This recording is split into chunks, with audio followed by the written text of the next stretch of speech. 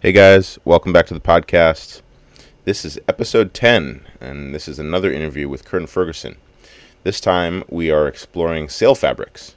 I had originally approached Kern about discussing the details of sail design and some of the factors that you'd consider in buying a new sail. But as Kern is exceptionally well detailed in a lot of his discussions about sails and sail cloths and sail fabrics and sail design, this interview extended over an hour. So we've opted to discuss many of the different aspects of sails and sail design over the course of several different interviews. So hopefully over the next few months, we'll be able to connect on multiple occasions where we can discuss factors such as sailcloth and sail fabric, which is what we discussed on this interview. And then in the next few episodes, we can have a chat about some of the factors that you would consider when actually ordering a sail. So reefing points, size of the sail, size of the jib or the Genoa, overall number and types of sails, those kinds of things. So this is really sort of a primer on getting introduced to the actual cloth that's being used to make the sails and what some of their specific applications are. I think it's a pretty interesting discussion. It does get pretty technical. I mean, even where we're talking about looms and the fill and the warp of the actual threads that are being used to make the fabric. So because those factors have an impact on how the sail is used, and then of course the kinds of fabric that are being used and the different advantages or disadvantages of each of those different kinds of materials. So everything from carbon fiber to polyester types of fabric, Stacron kinds of fabrics. So I think it's a pretty interesting episode. I hope you enjoyed it. I enjoyed having the conversation with Kern. He does get quite technical, so I try to sort of interpret and distill what he is saying from a technical sailmaker's perspective into sort of a just everyday sort of layman's kind of perspective, and what that means in terms of the application or use of that particular kind of cloth in the use as a sail for a sailboat. So because this is the Westsail story, most of this is approached from sort of a Westsail point of view, but really I think it applies to any sail that's being applied to any sailboat. So anyway, I hope you enjoy it. I look forward to exploring some of the other aspects of sailing and sail material and sail design with Kern in the future episodes. But in the meantime, I think this is a good primer to really understanding what the actual material is that you're using to power your sails and your trips and your voyages. So enjoy. So I guess one more thing, I guess I'll give a quick update on where I'm at on my trip. If you've been following the podcast or listening to the podcast, you know that I've been in the midst of a transatlantic. I spent just over a month in the Azores. I went up the coast of the East Coast USA, up to Canadian Maritimes, into Newfoundland, St. John, and then over to the Azores, and then I spent a month and a half in the Azores. And just about 3 days ago, I arrived in Madeira. So my original plan was to head for A Coruña, Spain, and then work my way down the Portuguese mainland, and then end up in Morocco, and then head for the Grand Canaries. But the wind patterns weren't very good for heading north to the northeast from the Azores. The Portuguese trades were in full effect, and so I changed my plans to head to the southeast. It was about 5, almost 6 days light wind sailing to get from the Azores to Madeira. So I'm here now, and I spent the first day on anchor. I found a nice little surf spot tucked into the southwest coast of Porto Santo, which is so the Madeiran archipelago consists of really a handful of islands. There's really 3 main islands, and then there's actually also another subset of islands called the Savage Islands, which are about 200 kilometers to the south of the main Madeiran archipelago.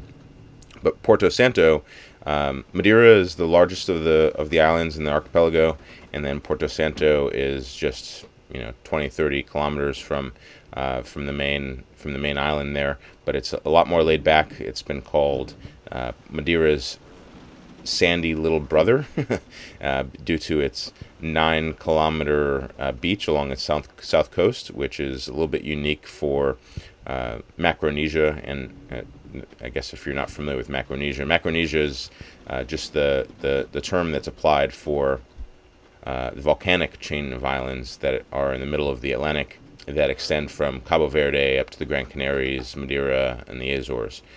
And that's I don't fully understand the terminology there for macro versus Micronesia, but that's what this chain of islands are called, and so I'm sort of in the middle of these chain of islands in Macronesia, and I've been slowly working my way south.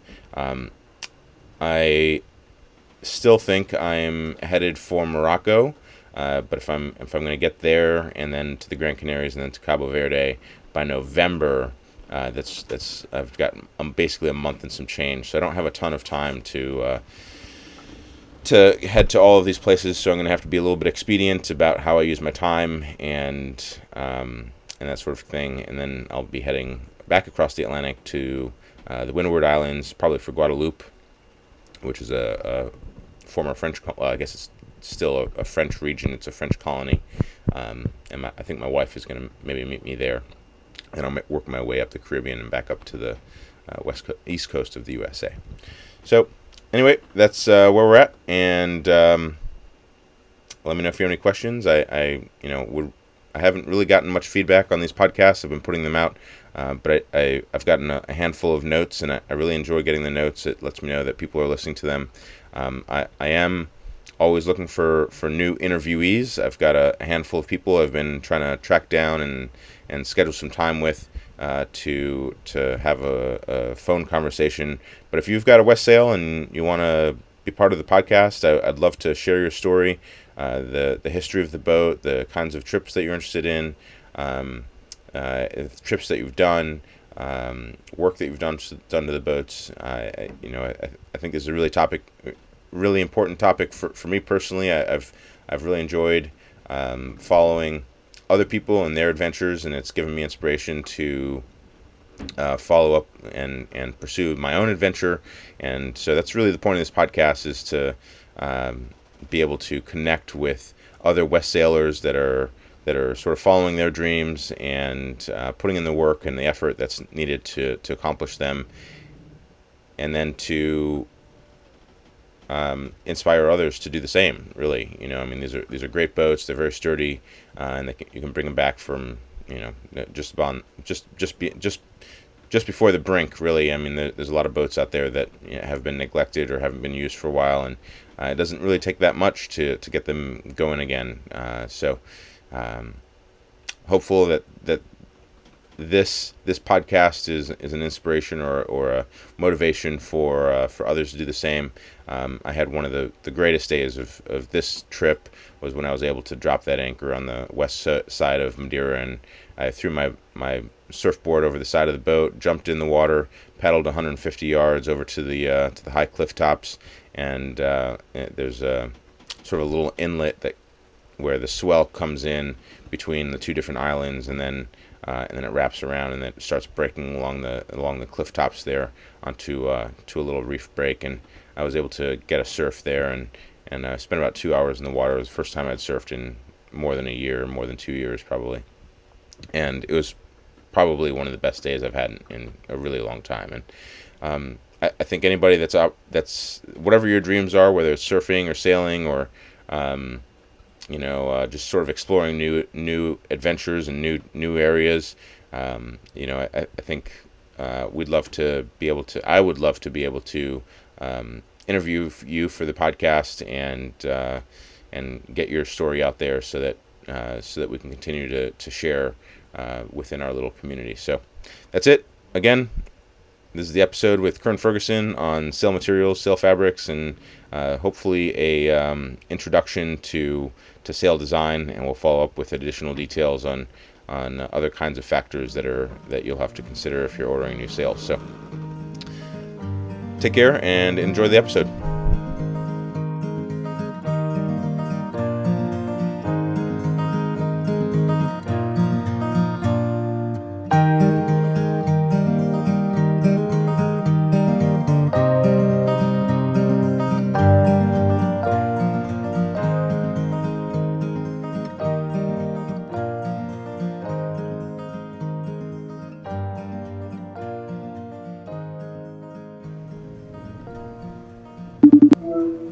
Hi, this is Kern again. Hey, Kern, Jake.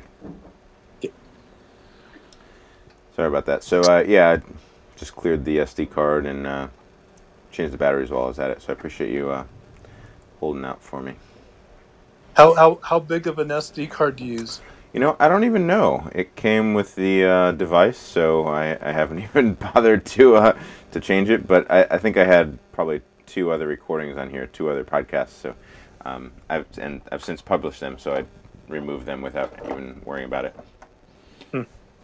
But yeah, I think they're fairly. I mean, it took probably, I don't know, a minute and a half to just delete them directly off the device. So I think they're fairly sizable. Oh, well. Yeah, because it records your audio and my audio separately, so it records as 2 separate audio tracks, and I think the last one was an hour and a half, and the one before that was like an hour, and then I had a couple of shorter ones where I had sort of the intro and that kind of stuff that I recorded just sort of on my own, which is probably, I don't know, 20-30 minutes, so probably 2-3 hours worth of audio. So it's I think the longest one I've ever done was it was the second podcast that I released, second, third, and fourth actually. It was Jimmy Quast. He's I forget what hull number now, but he's single owner. Him and his wife Cynthia. They bought the boat and then sailed it down the Caribbean back in the 70s, and they moved back in I think the 90s, somewhere around there. And we sat and chatted for like 3 hours. I mean, good God, it was. Oh, nice. Yeah, it was really. He's a really interesting guy. He's got a lot of interesting perspectives and a ton of experience. I mean, he started several businesses while he was down there, and he's got really interesting. He's got his whole. So I went into his house, and his whole house is just full of Admiralty models, and really intricate detail. I mean, some of them have. He said one of them had won an award from I forget, it was like the Annapolis Naval Academy or something like that. I mean, it was just incredibly detailed in large glass cases, and he said it took him 8 years to do it. And so, he's just incredibly detail oriented, and we had to take a pause at one point where he was trying to describe an island that he had visited, and it bothered him so much that after 15 minutes we'd moved past it, and he was like, I gotta stop and go look up what freaking island this is, because it's gonna bother the hell of me, because he couldn't remember the name of the island. So he's just super. Yeah, so we chatted for like 2 or 3 hours, and at some point we had to change the batteries and move some audio to the computer. Wow. Yeah. So. Wow. Yeah.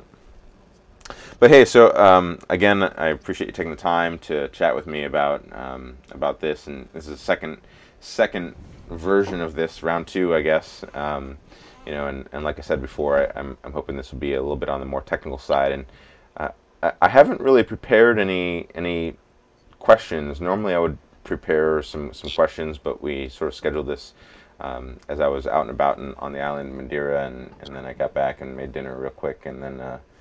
So I haven't really assembled any questions, but I thought maybe we could just go through and talk about some of the more technical aspects of the sails themselves. Okay, all right. And differences between the mainsail and the jib and the staysail, and then your sort of thoughts on everything from cloth and the number of reefs and all that kind of stuff to even things like I have a trysail. I've never actually raised the trysail, but different kinds of sails that you can use. And I know you've done some experimentation with Dave, with setting up drifters and stuff like that. And I'd love to hear both your perspective and sort of Dave's reflection on those different kinds of sails that you've provided for them and that kind of stuff. All right. If that sounds good to you. Sure. I was kind of thinking to myself that maybe we could break this up into a couple of pieces. Sure. And you've heard my spiels a lot. Well, I've heard them, but hopefully the Yes. people that haven't. Yeah. Right. Right. But so I'll kind of do the same thing that I when I was talking to you. Sure. Yeah. As to how that, and then we can break it up and maybe do stage 2 at another time Sure. or Yeah. something. Yeah. That makes sense. If if it takes more than I'm sure you could talk about this all day. So yeah, that makes sense. And I have talked about it all day, and it bores the hell out of everybody around me. Is it one of those things that you bring up at a Christmas party? You find people walking away from you. Yeah, I hear you. So, well, let's kind of start with the basics of a sail, and let's start with the sailcloth. Yeah. Okay, that makes sense. And fortunately, I've got a really extensive design background in sailcloth. Even used to have a card on it that said engineer on it, but I was not a formally trained engineer. They just gave me that moniker. But if I think the most important thing as we're having this discussion is to have a plaid shirt nearby. Those people who are sailing probably don't have plaid shirts. I was just thinking, I'm like, I don't think I have one in my closet. Yeah. But if you were to pull on that fabric in one direction with the plaid, you'll notice that it relatively does not stretch. And if you pull on it on the 90 degree to that, you will also notice that it relatively does not stretch. However, if you pull on it on the 45, it will stretch a lot. And we're going to call that the bias. So sailcloth for cruising is done in that it's built in the 90 degree direction. And you will, most of the time when you look up at most of your sails, you will notice that the seams are running perpendicular to the leech, which means that you have relatively no stretch going with the seams, and you relatively have no stretch going perpendicular to the seams. Your mainsail is a perfect example of this because that's where all the load goes, is straight up your leech. In fact, it all goes within about 3 feet of the actual leech. Everything else is under 10 pounds, but the really high load stuff goes up your leech. So knowing that, it would be important to, from a making sailcloth application, to consider what loads are going to be used and where they're going to be used. And we can change, the sailcloth companies can change the yarn size going in the load direction. And if trying to figure out how to verbalize this, the DuPont used to make Dacron. Now Dacron has lost its patent. DuPont lost the Dacron patent, but it's all polyester. Polyester is a polyethylene with some ester bonds joined to benzene, and now you have polyester or Dacron.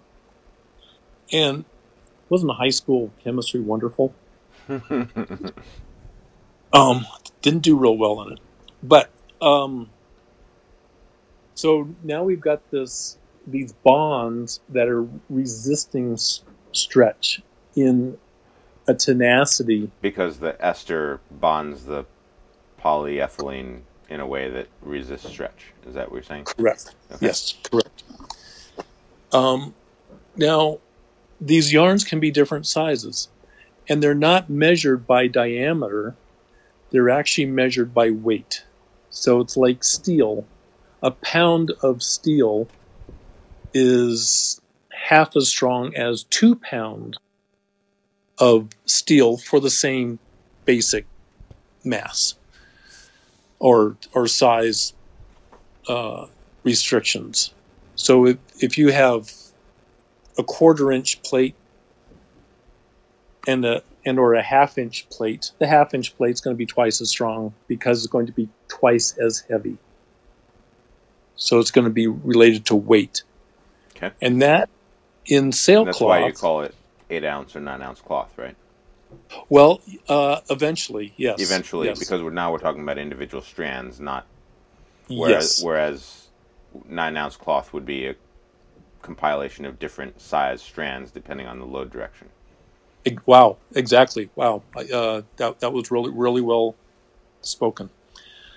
So that element of weight that we're talking about in a yarn is called a denier. Now this too is one of those things that if you bring it up at a Christmas party, people will walk away from. But a denier is the number of grams that it weighs per 9,000 meters. I mean, good golly, that's the most boring thing I could possibly come up with. I don't even know what that means. Gram per 9,000 liters, right? So if I have let's say a 300 weight yarn, I can couple that to a weave of 300 size yarns, and then I can induce 1,000 size yarns to go up the leach. And now you can see that leach is really being protected in its load carrying ability by stepping up different yarns in different directions. Okay. And that's not just. Are you talking about? Because the fabric, if you're thinking about like how a sail is organized, the leech is one side of the sail of the triangle, but you're not changing. Are you saying you're changing the size of the actual threads that are along the leech? Yes. Only there, or are you changing them No. throughout the entire sail? They're going to be perpendicular. There's 2 different types of yarns. There's warp yarns, and in the textile industry, there's woof yarns. But in sailcloth making, they're called fill yarns. So in a loom, you take on the warp side, and it's just this big-ass machine, very noisy, and it shoots out, and I'm just going to grab 300 size yarns as an example. And then you shoot across on this loom the fill yarns because they're filling up the spaces in the warp. And because they're being woven together in a sort of a crosshatch pattern, one over the other, and so you've got the warp yarn that are sort of the load bearing, and then you've got the fill yarn which are going the opposite direction that are just sort of tying together the warp yarn. Is that correct? No. On your mainsail, and if I remember correctly, you have a tri-radial Yankee, correct? No, I have one of your Yankees. It's Mains? like a 95%, but the main I just bought from you is no, it's a cross. It's a cross. It's a right. Okay, yeah. Cross-cut. So it's I think a mainsail is very wise just to keep it simple and do that as a cross-cut main. And so the fill yarns that are running perpendicular to the seams and also the warp yarns, those are the ones where you can increase the size of those yarns, the weight of those yarns considerably to take those extra leech loads. So the ones that are running vertically basically are the ones that are increased in size, and the ones that are running horizontally would be smaller in diameter or smaller in weight, really. Correct. Okay. Right. Yep. And so the ones running vertically would be the, what is it? The warp, not the warp. The fill yarns. the ones that are running horizontally would be the fill yarns, wouldn't they? No. The ones with the seams are going to be warp yarns, and the ones running up the leech are the fill yarns. Okay. Let's see. Well, I guess hang on. I guess I'm confused because I thought you were saying the warp yarns are the ones with the higher load bearing strength, and the fill yarns are just sort of taking up the space. No, the warp yarns are they are kind of almost adjustable because they can be increased or reduced in size in 1,000 yards at any time to accommodate a particular fabric. I'm sorry, I'm trying to figure out how to say this. If you take a drum, maybe which is actually what these things start out as, and they've got a whole bunch of like a drum of yarn or a drum of thread, right? Right. Okay. And you might have 100, and I'm just using round numbers, but they're fairly accurate in reality. You're going to have 100 yarns per inch of warp yarns, and you might have 100 yarns per inch of fill yarns. Now that is in comparison to bedroom sheets, where you say, "Oh, I have 1,000 thread sheets." It's that's a very different count. 100 times 100 in my head is 10,000 yarns per square inch. These yarns are packed very tightly as they're being woven. So, pardon me, I really got distracted there. Let me go back to the manufacturing of fabric and the design of it. If we're looking at a mainsail, what we need is largest size yarns, highest density of large size yarns going up the leech from the clew to the head. And the rest of the yarns don't really need to have any strength to them. The only thing they need is sunlight resistance, because they're not carrying any load. They're just out there holding the fill yarns in place. So sorry, go ahead. Well, so the most of the load is along the leech, whereas the rest of the sail really just helps to guide the wind along the shape of the sail without carrying a lot of load. Is that right? Right. Okay. Yeah, you can tell this, when you're out sailing and it's, your perfect 15 knot day, and go on the back side of the sail in different locations and see how much pressure it takes to deflect that particular portion of the sail. And up in the front 3 feet of the sail, it takes nothing. Or the front half of the sail, it takes no pressure at all to deflect it. As you get further back is where that pressure starts to increase. So you're just kind of taking a finger and poking it in a peach or something to see how soft it is. Yeah, that makes sense. Yeah. Or my belly button or something. So ultimately, what you're saying is, what we've been talking about for the last, what is it, 10 minutes or so, 15 minutes. What you're trying to say is like based on the organization of the threads, what you really want is the highest weight thread to be along the leech because that takes the most load, and then the fill yarn, the warp yarn, which goes horizontally or which is throughout the rest of the sail, doesn't need to be nearly as high weight bearing. Is that correct? Yes, exactly. It's on a boat. A Westsail 32. You can vary if the Westsail 32 were a very high load race boat, you would only have a 220 size yarn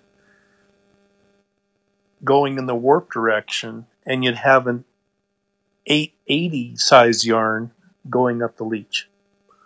I mean, a very dramatic variation of yarn sizes to kind of point that out on your 30. But again, you're saying that's just along the leech. That's not vertically along. Like if I went anywhere along the foot, I wouldn't necessarily get the, what was it, 880? I'm not going to get the 880 anywhere along the foot. It's only going to be along the leech. Is that correct? It will be there, just won't be loaded up. Ah, I see. Okay, because that's because of the way the fabric is made. So you're going to have the 880 vertically and the 220 horizontally. Right.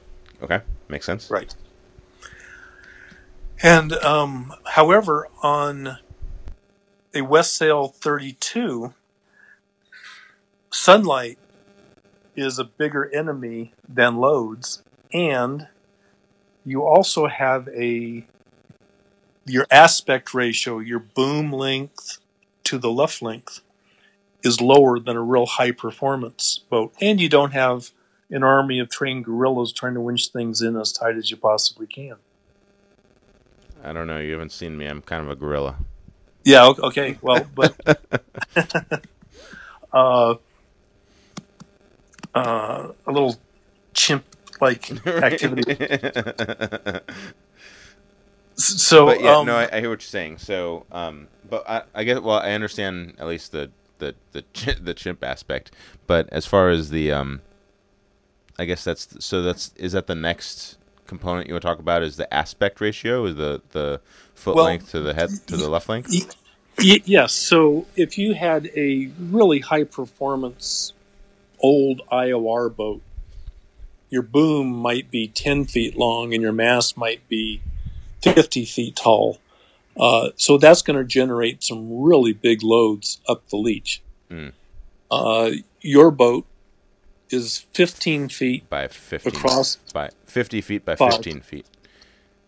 Yeah. Well, it's that's like the left of your sail yeah. is just under 40. Yeah. And to keep it in round numbers, it's 37.5. Yeah. And the foot is 15.5. But I mean, just sort of in round numbers, right. We have a 3-to-1 aspect ratio, okay, instead of a 4-to-1 or a 5-to-1. Okay. So the leech loads aren't as extreme. So now we can take. So as the aspect ratio goes down, meaning the length of the mast comparative to the length of the boom, as that decreases, right, then the load on the leech goes down. So if you had a right. perfect, what's that called, an isosceles if you had a perfect isosceles, that would be sort of like minimal in terms of leech load. Whereas, yes. So we have a 3-to-1 with 37.5 to 15.5. I think mine is actually 14.5. Right. Okay. Right. So that's dramatically lower than what you would have on a race boat. Is that correct? Correct. Okay. Correct.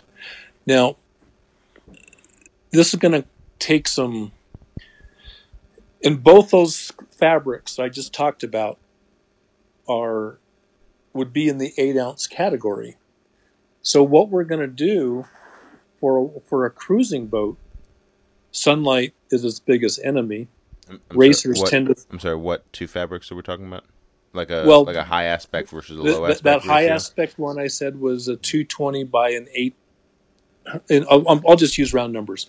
200 size in the warp and 800 size going up the leach. Okay. Packed as tight as we can possibly get everything. And that would be for a race boat? For a high aspect race boat. Okay. Correct. But we are worried more about UV, so we want to increase the diameter of the warp because we're not as worried about the load on the leach. Yes. When sailcloth is woven, the interest of the fabric manufacturer to the specs of the end user is as low a stretch in the leach area as possible. So during the weaving process, what they will do is they will put a lot of tension on the fill yarns and lower tension on the warp yarn, so they are actually going up and down over the fill yarns. Did that make sense? So if you're to look at it in view, it'd be a series of U's going, or an oscillation on an oscilloscope. It would look like the warp yarns look like an oscilloscope pattern going across, wrapping themselves around each fill yarn. Yeah, because the fill yarn is so the fill yarn is held sort of straight, and then the warp yarn is being warped. Correct. On either side of the fill yarn. Yes. Okay. And so by doing that, it's the warp yarns that are exposed to the sunlight, not the fill yarns. So using the same, basically an 8-ounce fabric in round numbers, we can take a 600 size yarn, not an 8, but a 600, on the high performance racer. We're not going to use an 800, we're going to use a 600, and we're going to take that extra 100 denier worth and put it into the warp to improve the sunlight resistance.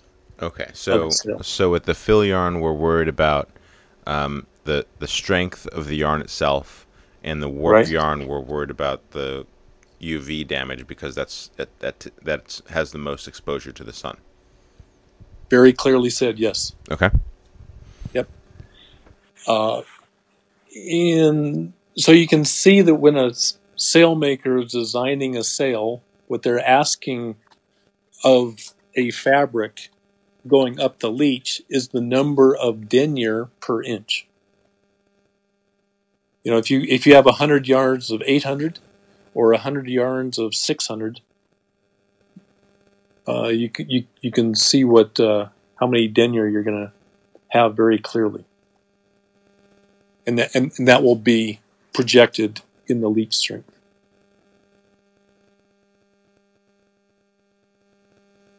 So now we're really going to throw a wrench into things. Let's take a look at sailcloth for a jib. And now I'm going to assume that this conversation is centered around Westsails. Pretty much.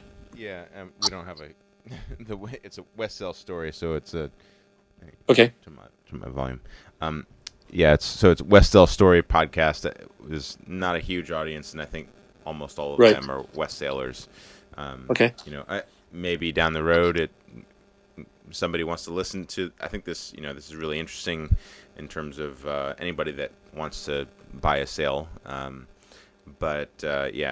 think most of people who are listening are going to be interested in it from a Westsail perspective. Correct. Right. Okay.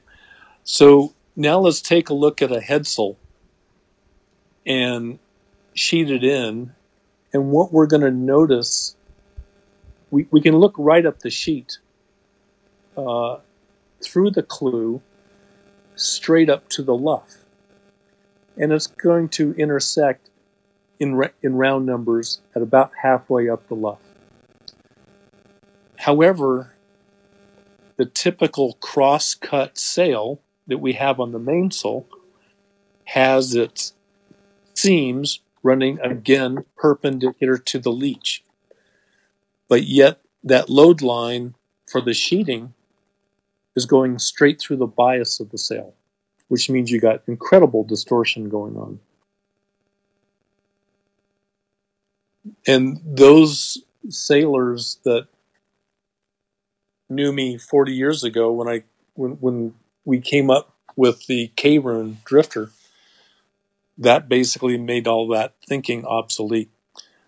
And you'll notice a lot of hot rod race boats have their panels radiating out of all three corners to get around that bias distortion that would make the sail distort as the wind builds. And so now the fabric that we just got through talking about is obsolete.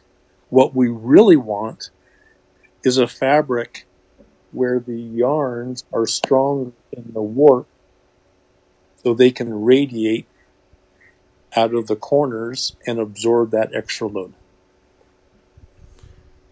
Okay, so what you're saying is because of the way the sail is used, on not just on a main, but say on a jib, that the warp starts to play more of an important factor in the strength bearing capacity. Is that right? Correct. Okay. Yes, correct. A lot of this will be determined somewhat by the head angle. Westsails really don't have a broad head angle in their jibs, but when you look at maybe a Reacher or a Genoa, now the head angles start getting broader, and but it's the clue angle that's really the important part that absorbs the load, whether it gets absorbed through bias or through primary yarn direction in the fabric. And we've been building almost all of our Yankees in a tri-radial manner over the last 10, 15 years to absorb those loads and to keep the shape locked in to the way that sails originally designed. So when I was talking to you about my main, we talked about sort of cost-benefit analysis of the mainsail not really sort of working out except in maybe a performance type situation for the mainsail, but you're saying on the jib, because of the loads on the clue, that there's going to be a higher load-bearing capacity on the warp, which means that tri-radial is going to be more important. Yes, it's marginally, it's like $300 to build a sail in a tri-radial manner for the 32. For the jib, not for the main. Correct. Yeah, correct. Because we talked about for the main, and the main was substantially more, right? Another grand, easily. And I'd rather see people have an extra margarita in port. Right. So let's see where I forgot where I was going with that. Well, so we're just talking about the benefit of having a larger warp on the jib. Right. And that changing for a larger size, if you're talking about a Genoa, like 135% or 150% Genoa, maybe less important to have a larger warp than for, say, a 95% Yankee, which is what you recommend for most ocean-going boats, which we haven't really dived into yet. But right. Is that, in terms of how you would use a tri-radial, you would recommend a tri-radial for a smaller size jib? Yes, the broader the clue angle, the more important that would be. Okay. And there is a wonderful fabric that has been around forever. Every Hobie cat, if anybody remembers Hobie cats, those bright colored catamarans out there, the same fabric that those sails were made out of back then. It was built with a very large number of warp yarns in it, of a 250 size. And sorry, that's too technical. Without a whole lot of fill yarns in there, which automatically, if you take 135 yarns of a 200 size and you forgot where I was going with that. If I take 200 yarns of a small size and compare that to just 100 of that same small size yarn, obviously the denier per inch is going to be twice as much. It's going to be very strong.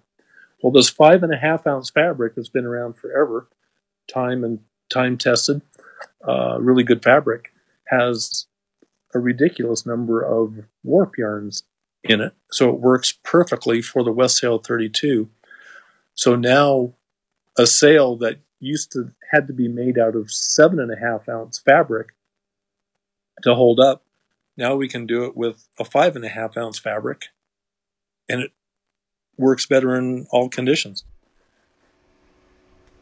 So, and that's particular to the jib. So you're talking correct. about the Hobie Cat sort of innovated a different size warp that allowed for an overall smaller weight sailcloth, because the fill yarns were in the vertical direction smaller because they were sort of less important because of the crossloads that were impacting the warp. Well, this particular fabric is a balanced fabric, so it has the same size yarns going in both directions. So what makes this fabric 5 ounce versus 7 ounce? What makes that better than the 7 ounce? The fill is insignificant in it, so we're really not pumping a lot of thought into the fill yarns. We're just thinking about the warp yarns, and at this point, the fill yarns are just holding the warp yarns together. Where on the mainsail, it was the warp yarns holding the fill yarns together. Okay, so with the 7 ounce cloth, the fill yarn was larger, which really didn't matter. So you reduced the size of the fill yarn to achieve a smaller weight cloth, because the warp yarn basically stayed the same to become a what did you call it, a balanced cloth? Correct. Right. Yeah. Okay. Yeah. So we reduced the size of the fill yarns and we rotated the fabric 90 degrees in the construction. Okay. Cool. All right. So that's everything I know about sailmaking or sailcloth. I know that's not true. You talk my ear off about dimensions and upwind. Yeah. We haven't even talked about upwind. And every other conversation I've talked to you about, you've given me the sailmakers can only talk about upwind. Upwind, yes. Well, as I'm looking at sailcloth, I'm just trying to keep you in stitches. Fair enough. Okay, so we've talked a lot about sailcloth, but we've only talked about polyester Dacron. Is it worthwhile to? I don't know that there's very many people in the Westsail community that are sort of. I know there's some people that race, but is it worth maybe just touching on other types of sailcloth real quick? Well, yeah. When we're talking about bias loading, one of the things that came out, egads, about 40 years ago was Mylar sailcloth, and that completely alleviated bias stretch. There was still a taffeta or a woven fabric glued to the top of it, but then we kind of realized that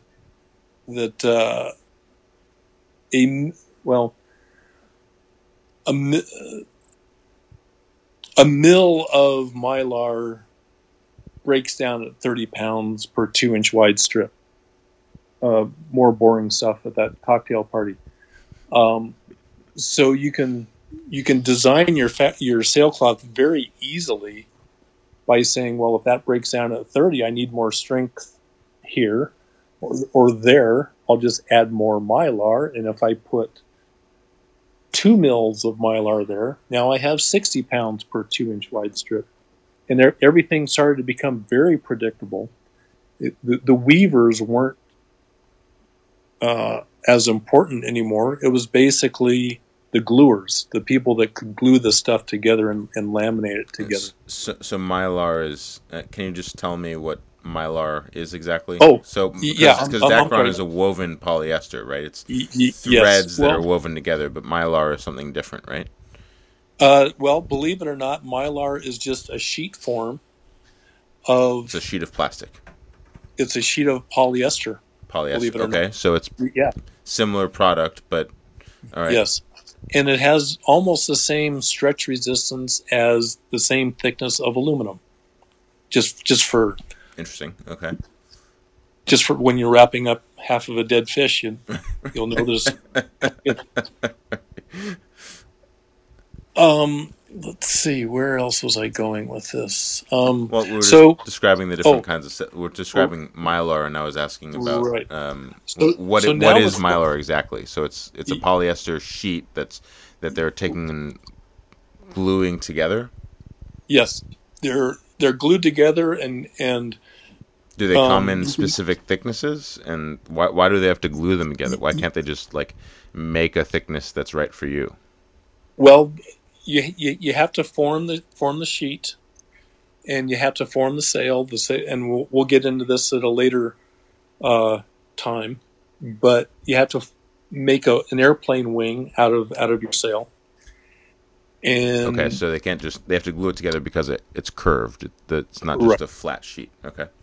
Right. So all those pieces that go into it, whether it's Mylar or a woven sail, have to be shaped with curves. But what's happening now in sail making is you can take a sheet of Mylar, and if you know what the load carrying ability in any one direction is, you can take a material, whether it's polyester, Kevlar, carbon fiber, Cuban fiber, Dyneema, all those really cool high-tech names that are insanely strong, and you can just glue it in that location and have it go from the clue to the head.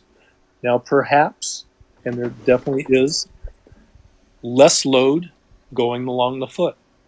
So you can put that particular strength of fiber along the foot. And if you're going through the bias, you can put a different strength of fiber going in the other direction. So you might have, as you look at the different race boats, you're going to see some really big concentrations radiating out of corners of yarns, and they dissipate out into the sail. Well, and that's not uncommon for, even the sail I bought from you, which is, standard sort of crosscut. Well, that would be a radial patch, but these would be fibers. Right. So we're talking about a radial patch versus the actual fiber going in the direction to dissipate the load. Okay. Right. So it might be a 1-inch wide strip of carbon that they run from, along a curve, and you can look at the sailing magazines or whatever, and all of a sudden you recognize that and go, oh, that's what they're doing. When you look at a sail, it's a great, or when you look at a Mylar sail, it's a great load map of where all the loads are going. Okay. So because they've sort of diagnosed where all the loads are, and they've patched where the highest loads are, so you can just see that in terms of where the most amount of fabric or material is. Correct. Cool. All right. But in terms of sorry. So modern sail making is very different than cruising sail making. Well, modern racing sailing, right? Sails. And I'm sure at a later date we'll maybe today, I don't know, is it worth exploring sort of, we've started to touch on the different kinds of materials. Is it worth exploring the sort of cost-benefit ratio of those kinds of materials? Yeah, well, let's kind of hit on that very quickly right now. If you take if you have a dollar bill in your wallet that's been in service for a very long time and it's all soft and squishy, and lay that on top of a brand new dollar bill, you will notice about a 32nd of an inch all the way around the the new dollar bill, because the other one has shrunk up. So if you take this mylar as the substrate to this matrix of yarns and you crinkle it up, it's going to shrink. Now, when we are all sailing, especially upwind, we're barely luffing the luff of the jib, but we're really luffing the mainsail for the first third of it, especially if we have a staysail. And if you're not, you're going upwind wrong. Otherwise, use a motor. But because that is so soft and shrinking and moving, what's happening is you're getting that shrinkage in the luff of the sail. And they found this or they started to learn this with the America's Cup, because they could only use a jib for one race. And at that time, those sails were $40,000. But they could only use it for one race, and that was referred to as the paper dollar effect of shrinkage with a mylar sail. Is this specific to all sails or just mylar sails? I mean, Mylar. So this doesn't apply to Dacron. No. What actually happens on a Dacron is it sail stretches? It will stretch. Okay, all right. I was a little confused there for a second because I was I'm not used to the concept of Dacron shrinking, so that makes sense. Okay, so the mylar shrinks, whereas the Dacron would stretch with the load. Right. Okay. Right.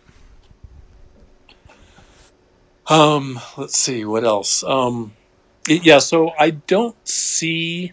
There is something called a cruising laminate, which still uses mylar, and then they glue a taffet on both sides of it. It's reasonably abrasion resistant.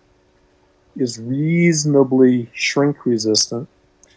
It's pretty darn pricey. It's going to triple the cost of a sail, the finished product. And the UV just isn't there. And it likes mold. The adhesives that laminate the fabric, the taffeta to the glue, loves mold, and your sail turns dark. Okay, so you've touched on a lot there. So can we just... I think there's two different components that are worth exploring. One is different kinds of fabric, and two, the different factors that we're using to assess those fabrics. So, we've talked about primarily mylar and Dacron, and then we've alluded to like carbon and Kevlar and those kinds of things. And then there's the factors such as UV resistance, stretch, and of course dollar value, the actual cost of the sail. Right. So, what's I guess my question is, what are some of the ranges of the types of cloth that you can put in your sail, and what would be the appropriate application of them based on some of those factors?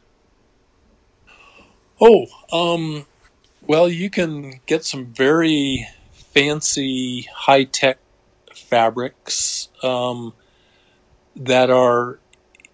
would cost the sailmaker $150 per yard. So that's pretty pricey. Or When we're talking about what the mainsail is 350 square yards, is that right? Well, a mainsail for the Westsail 32 is about 300 square feet, Oh, square feet. Okay. and so you're probably looking at with all the pat reinforcements, you're looking at 50 uh, about 50 yards to put that sail together. Okay. And you can also on the cheap end, if you're just trying to build the cheapest sail possible, you can also buy a Dacron fabric at $10 a yard. But if you want a good sail, you're going to bump that up about 50%.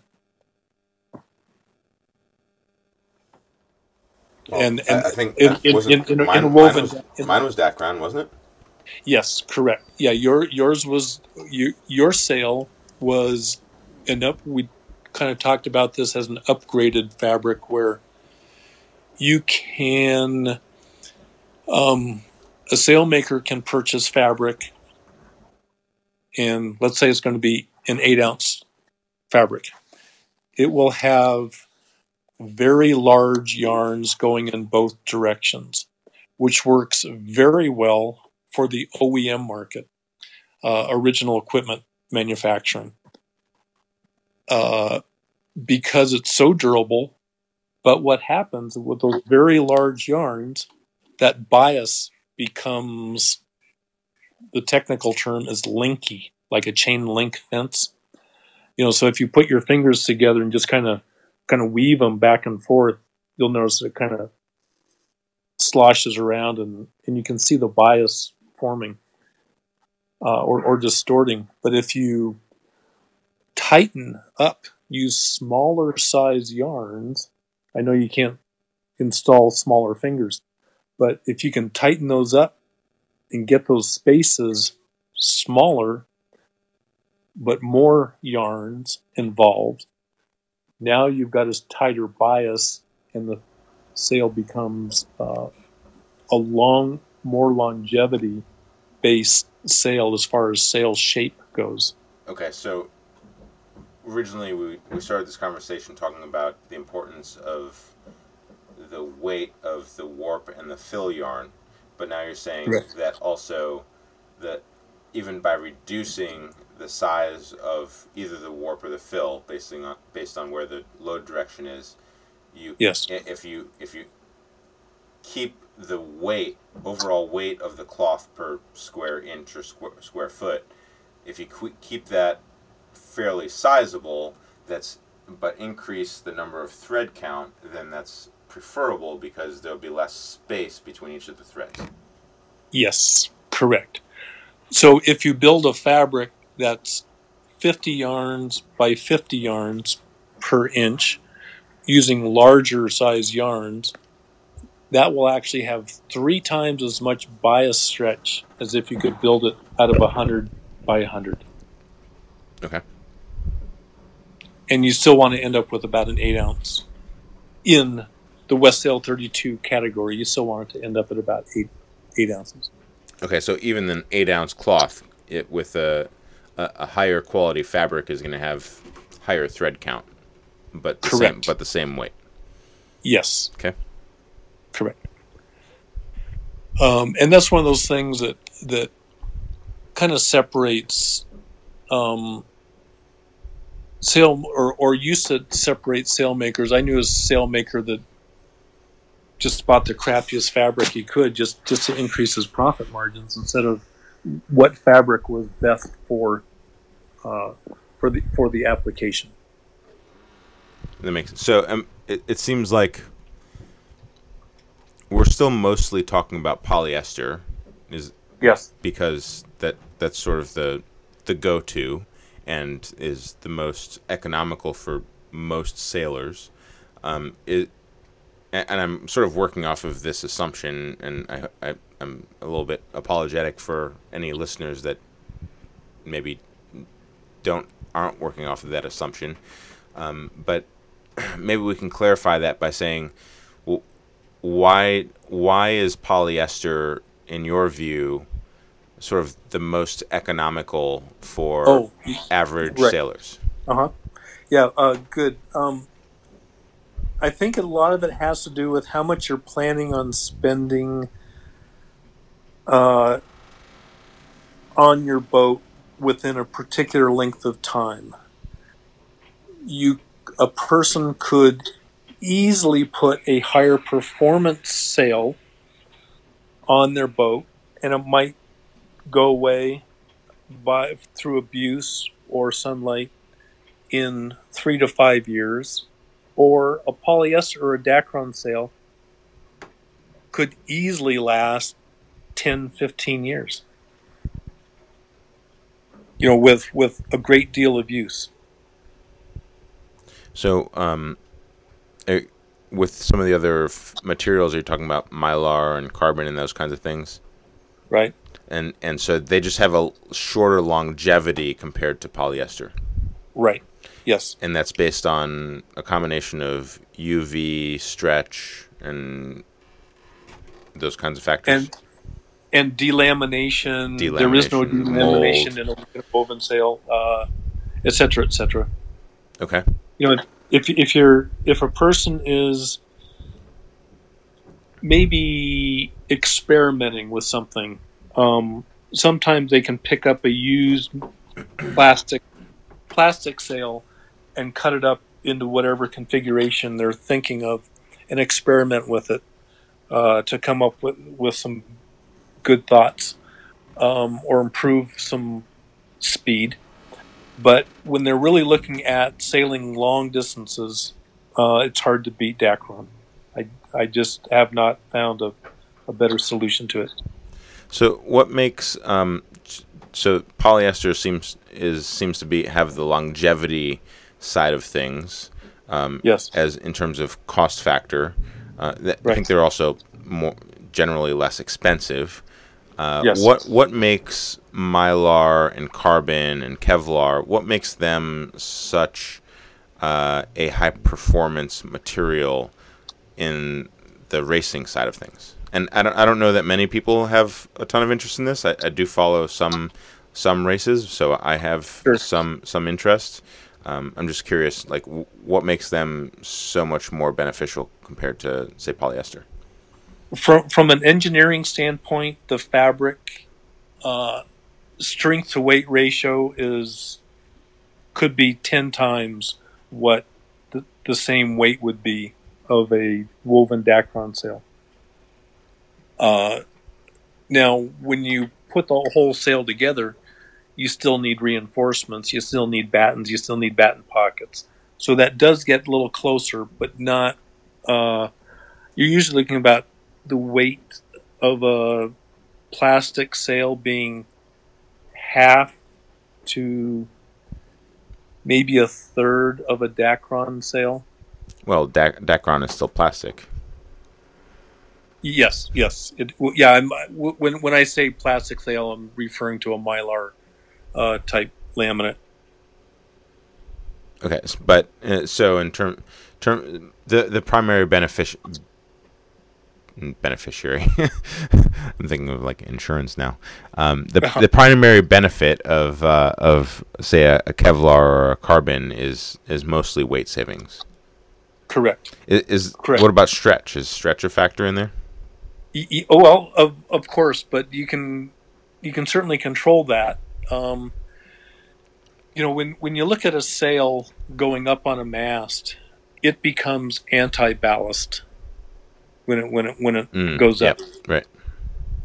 So, and that's a whole other conversation. I'd love to be able to talk to a true rigger. Like I've listened to some podcasts and interviews with Brian Toss, and he talks about the benefits of having like the ducks, like a Coligo ducks Dyneema rigging. It's not just that you're going to save maybe 100 pounds in terms of having the steel, but it's the fact that it's up top because you're having a pendulum effect higher, right, and it's counteracting the ballast. And so you're saying having a lighter weight sail is going to have the same effect because you have less weight aloft. Correct. Interesting. Okay. Yeah, and you can really narrow down what loads you need with a laminate Mylar type sail. You can really know exactly how many denier per inch. Where with a Dacron cruising sail, you're looking at that sail over a much wider range of conditions and brutality. Okay, so with like a racing sail, you can really focus on the head or the reefing points or something like that. Whereas with a Dacron sail, especially given the longevity that the service life of that sail, you can expect to have it, impacted sort of more holistically across the entire sail. Yes, and most racing sails are disposed of every season. And to put this in perspective cost-wise, I mean, in order to save that, to gain that performance, et cetera, there's a large sailmaker that does very well in the Melgus 24 group. They sell a mainsail for $24,000 for a 24-foot boat. Ah, it's pocket change. Yeah, and they cycle them every year, and that's not including the jibs and the spinnakers that they do the same thing with. Yeah. Where myself, being the president of the CBC, that's the Cheap Bastards Club.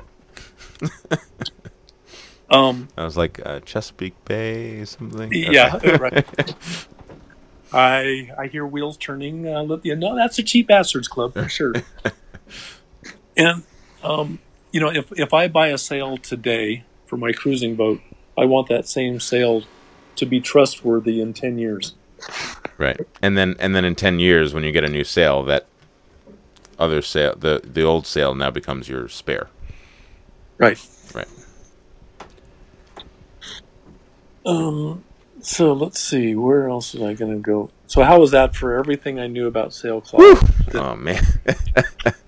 All right, so to sum it all up, Dacron's cheap, has high UV resistance, stretches a little bit, but lasts a long time.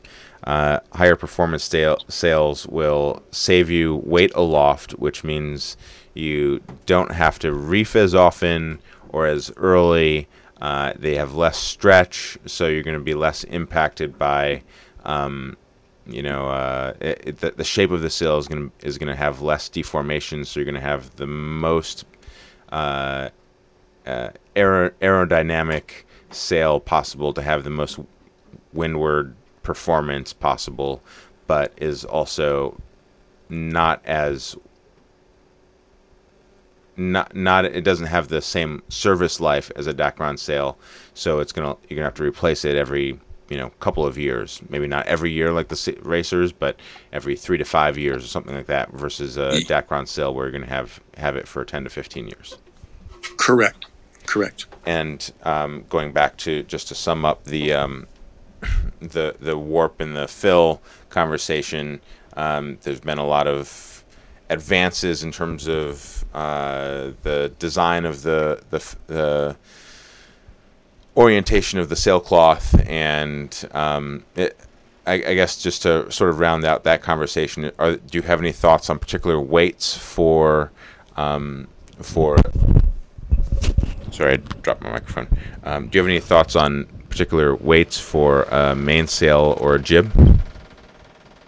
Yeah, the 8-ounce mainsail with the appropriate yarns being used in it has been tried and true and works really well through a very abusive amount of conditions and lasts forever. Staysail, there are a million staysails out there that when Rick Taylor or Odyssey sails were being made that were 6.5, and they're still working okay as long as they don't get too much sunlight. But I would probably step that up a little bit. A lot of time people like to think of their staysails as storm sails. So you could go to a 7-ounce or an 8-ounce staysail, and it'll last a lifetime. There's only 150 square feet in a staysail, and so the loads just don't get generated. It's just going to be sunlight abuse. As for headsails, we kind of touched on standard 300 square foot Yankee, a 350 square foot Yankee. I'm using a lot of 5.5 ounce in a tri-radial. I would also, in a cross cut, I'd go with a 6.5 or a 7 ounce fabric, just for the abusability. But they're all going to have the same sunlight effect of the 5.5 ounce, if it's done in a tri-radial manner. Yeah, I think the tri-radial versus crosscut deserves probably its own conversation. I think mostly we've talked about the design of the sailcloth and the different kinds of materials. Right. But I think that's another episode when we start talking about maybe actually designing a sail. One of the problems with sails, cruising sails being made today versus people who have 30, 40-year-old boats. The 30, 40-year-old boats, they go, wow, these sails are really soft. Well, the sailcloth was made completely different. They didn't put any sizing in it.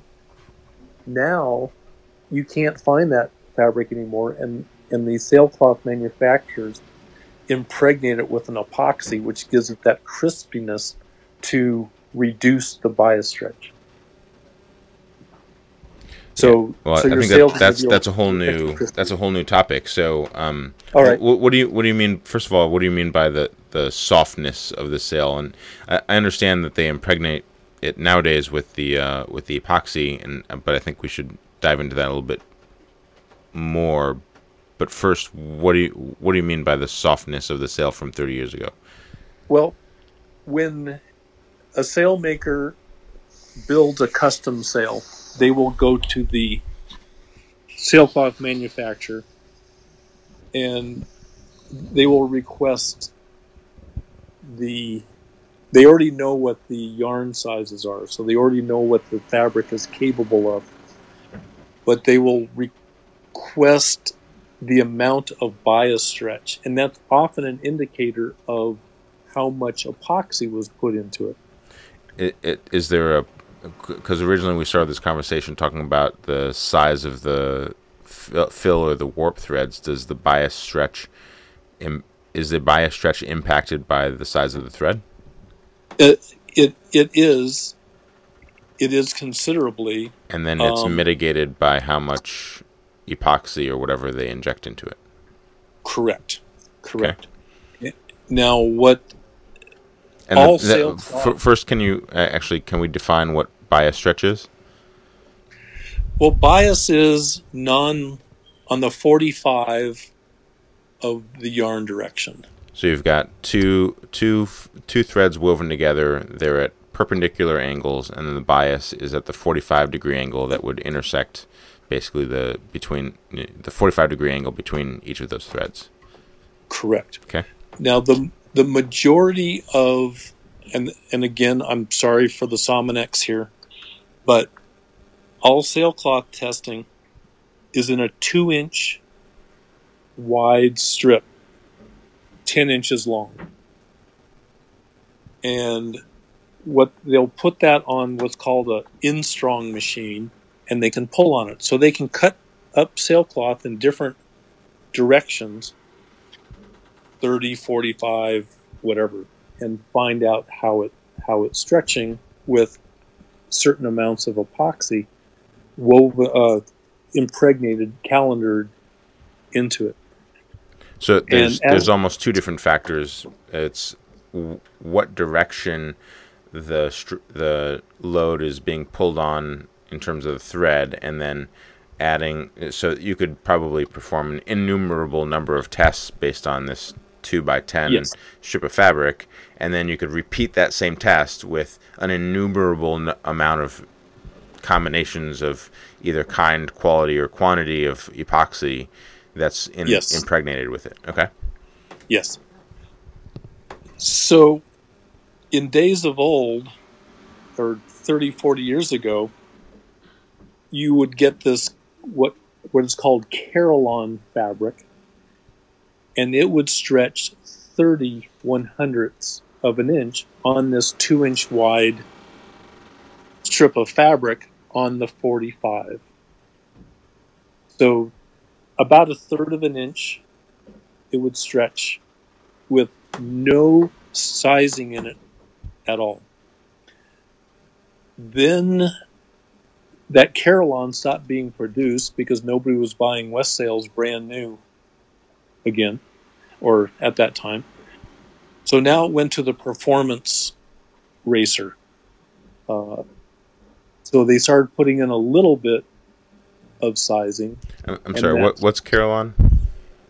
Carillon is the very soft sailcloth that. So it's not polyester. It's a different kind of cloth. It is. It's just a type of fabric of polyester sailcloth. It was just a model number, or a model of polyester fabric that Bainbridge produced for world cruisers. I see. And it was particularly soft. So when people get new sails for their Westsail, they're like, why is this so crispy? Right. Yeah, and the production sails that came out of the Westsail factory were made out of that Carillon fabric, and it was the most expensive fabric available at that time.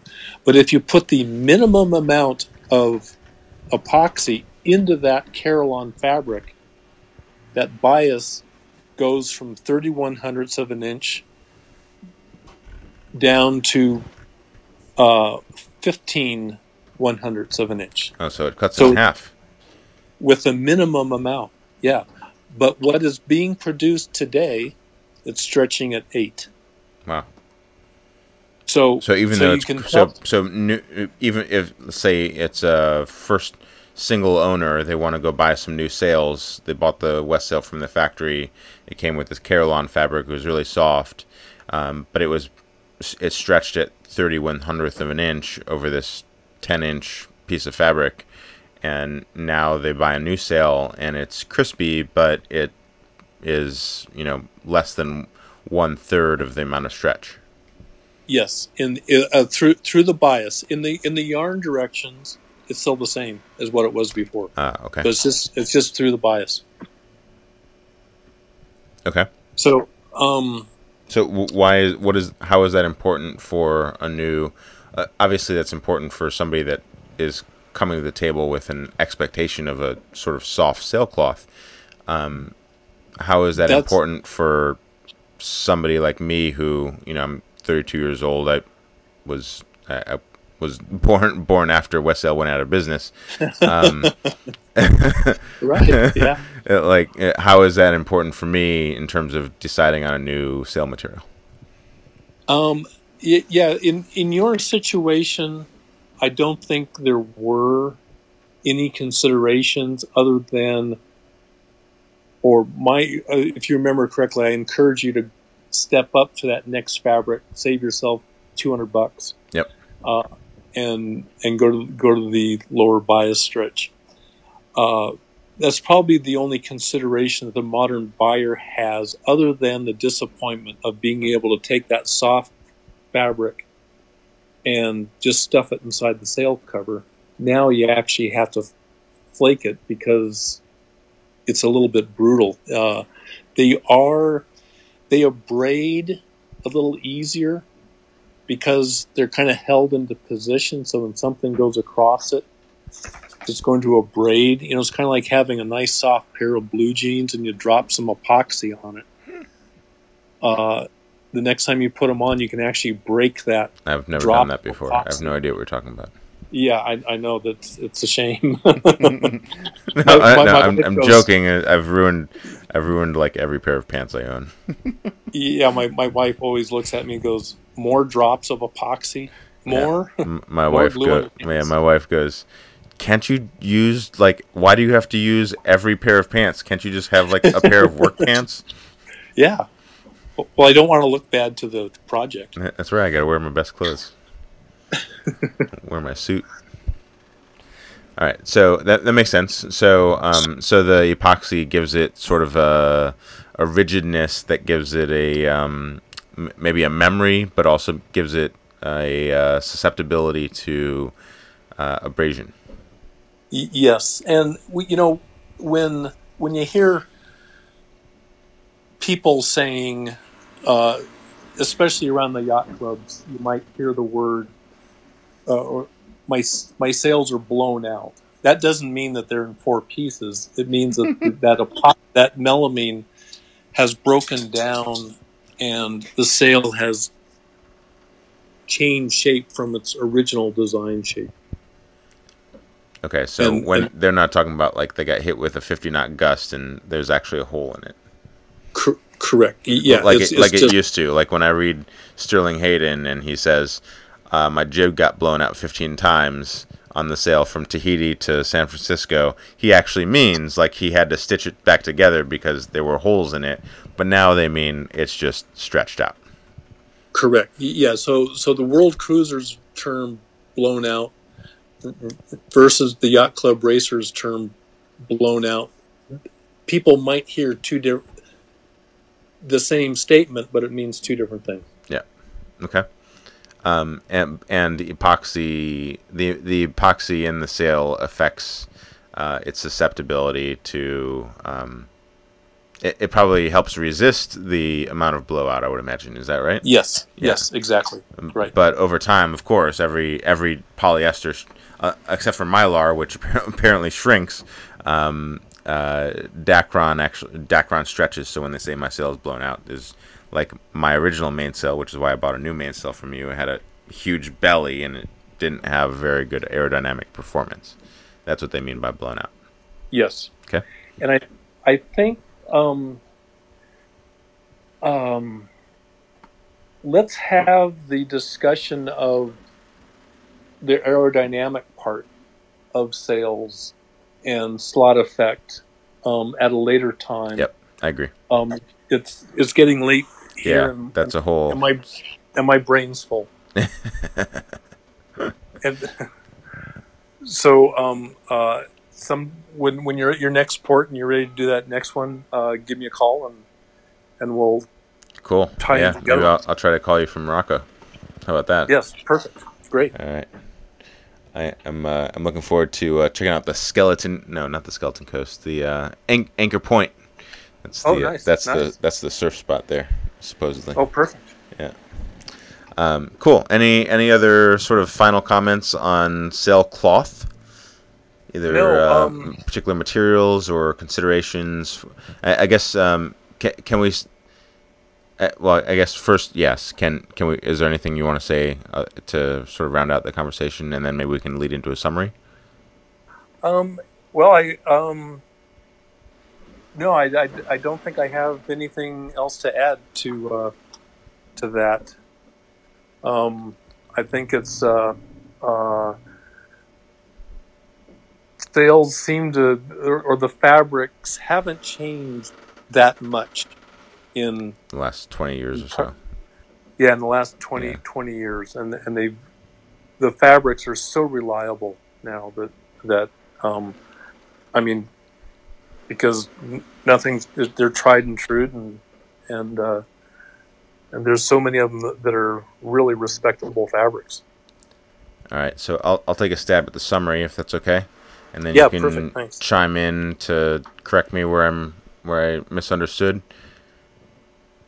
All right, so overall, you've got the weave of the fabric, the warp and the fill, and the warp and the fill are important in each of their own set of circumstances based on where the load is coming from, which is different based on what type of sail it is. So the main versus the jib, the main typically has most of the load on the leech, and the jib could have a lot of the load from based along the clew, and so the difference is that the load is going to be primarily along the fill for the main because it's along the leech, and the warp along for the jib because it's sort of horizontally. Well, yeah, it's along the warp as long as it's a tri-radial. As long as it's tri-radial, right? Okay. Right.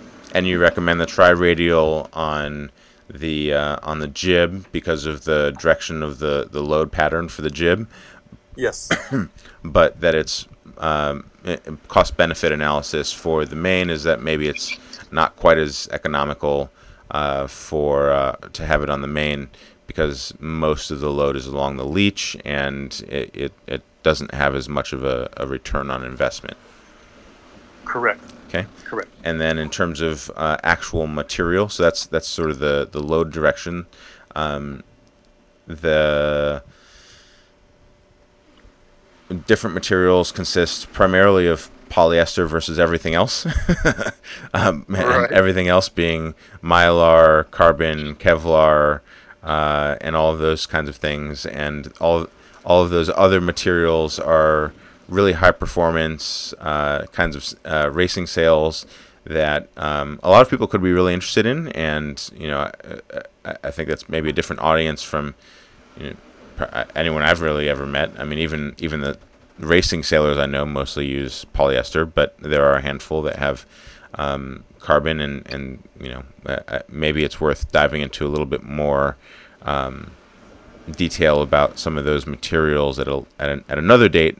But I think most people that are sort of cruising sailors interested in going to various foreign ports are primarily interested in polyester because of its resistance to UV, its low stretch, and generally low cost compared to some of the higher performance sails, and its primary longevity. So that seems like it's really a big selling point, is that it's going to last 10, 15 years versus 3 to 5 years for a carbon, mylar, Kevlar kind of sail. Is that right? Yep. Cool. And wow, you're a good listener to my frenetic approach. We've had this conversation. I think at least this is the second time now, and I listen to a lot of podcasts, so that helps too. And I do think you're a good teacher too. I think you explain things really well, so I appreciate that. Any other? So that's the warp and bias direction, and we've talked about the different kinds of materials and their applications. Any sort of closing thoughts, and then we can touch base at a later date on sort of actual construction of a sail. Yeah, I think the most closing thought, if you're at all a social human being, you should never bring up any of these topics at a party. Well, I live on my boat by myself, and I take it from port to port, and people invite me onto their boats, and sometimes I take them up, and sometimes I sit alone drinking by myself. Okay. No, I'm just kidding. Well, sort of half kidding. But, yeah. So, yeah, I appreciate your time. It's been really good to talk to you. And, again, you've been a huge help in terms of understanding how these sails are made and sort of application. I think this will be really interesting for people. I know it's been an enlightening process working with you, and I'm glad we have the opportunity to sort of digest it and disseminate it to the broader community. I think we had probably like 5 or 6 long conversations before I actually bought the sail from you. So I appreciate the time you spent with me, and hopefully this will reduce the amount of time that other people have to spend with you when they order their sails from you. All right. Okay. I appreciate it. Cool. All right. Well, I look forward to our next chat, and I'll talk to you soon. Right. Good luck with the kitchen. Have a safe sail. All right. Thanks. Take care. Bye.